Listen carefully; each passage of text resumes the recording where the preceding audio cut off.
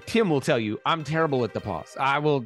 Horrible. It did not take Tim any pausing to say horrible. I think that's interesting. There's no pause there. Welcome to Stand Up, presented by IT Misfits. This is where tech professionals and comedy intersect daily in your new favorite stand-up meet. Each episode has two parts, a roundtable discussion on an IT topic, and then an open source open mic, where each comic shares or works on a stand-up comedy bit. At the end of the week, we perform our final crafted bit. Just like any good stand-up meeting, we try to make these short and valuable.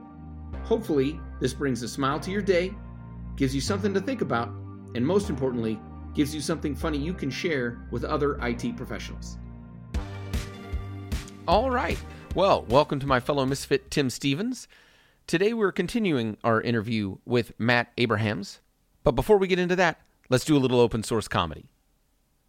You know, I think a lot of us are stuck in that fifth grade playground mode still today. I think it's in our psyche.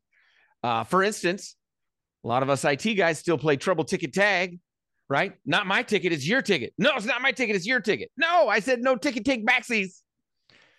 Programmers like to play hide and seek with the QA department.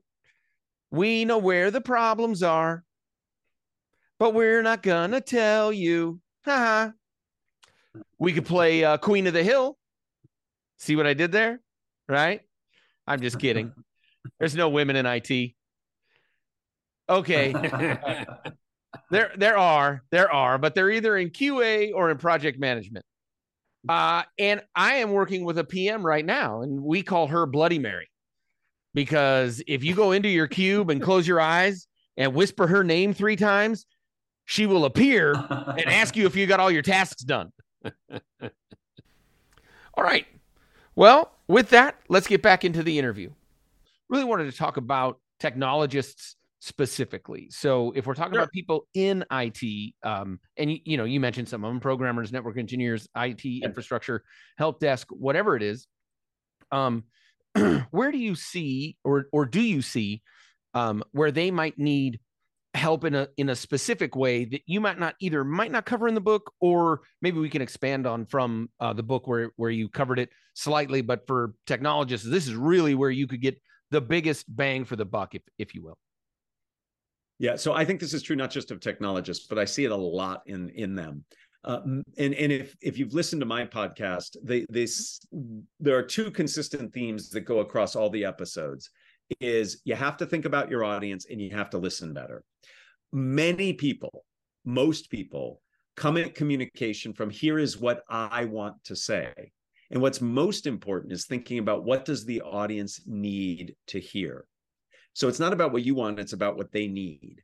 And many technologists, and it's not just technologists, but many technologists seem to forget that.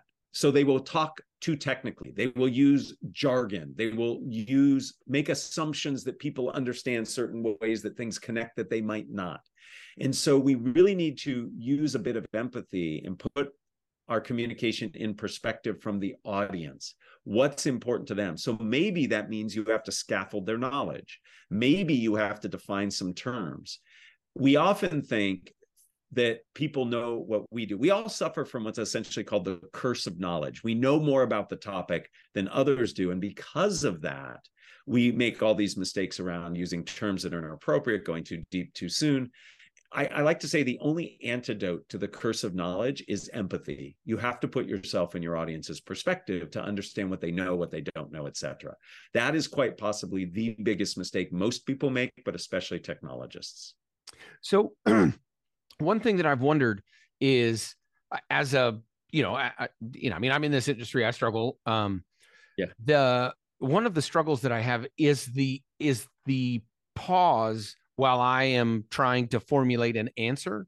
That is exceptionally uncomfortable to me. I'm sure it is I'm sure that's not unique to technologists, but it is one of the reasons I think that I would say probably a lot of us tend to immediately go into talking as opposed to taking that moment to formulate a structure or anything. Do you have any suggestions on how to maybe just be okay with the pause or something along those lines? Yes. So pausing is really powerful. Many of us feel very uncomfortable with the pause.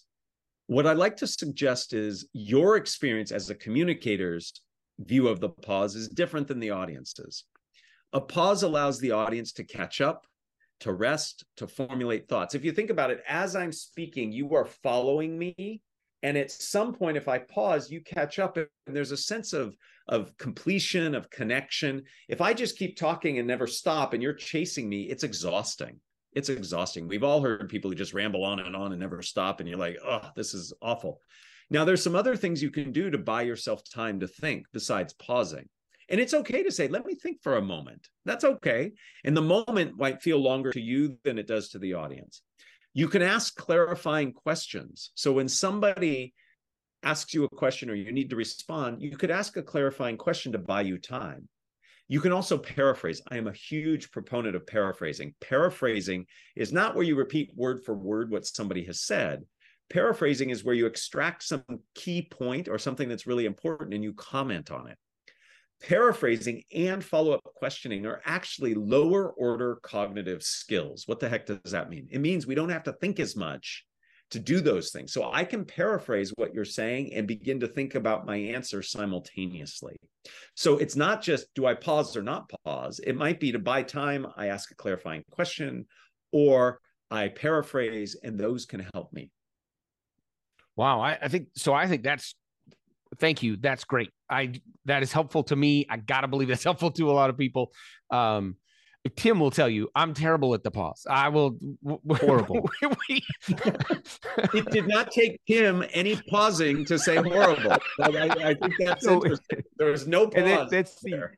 Jerry, I don't know if you're going to cover it, but Matt, not only is there so much power behind the pause, like you mentioned, yeah, but putting a deliberate pause in there like that to allow the other person to respond. And then you're having a two-way conversation. It's not like you said, you're not going and running off the mouth and not engaging, because if you're pausing and letting someone speak, you're letting them, like you said, you give them a chance to digest what you just said, and then they get to respond, and then hopefully you're listening, and then you respond. There isn't too many people I can talk to where I get that.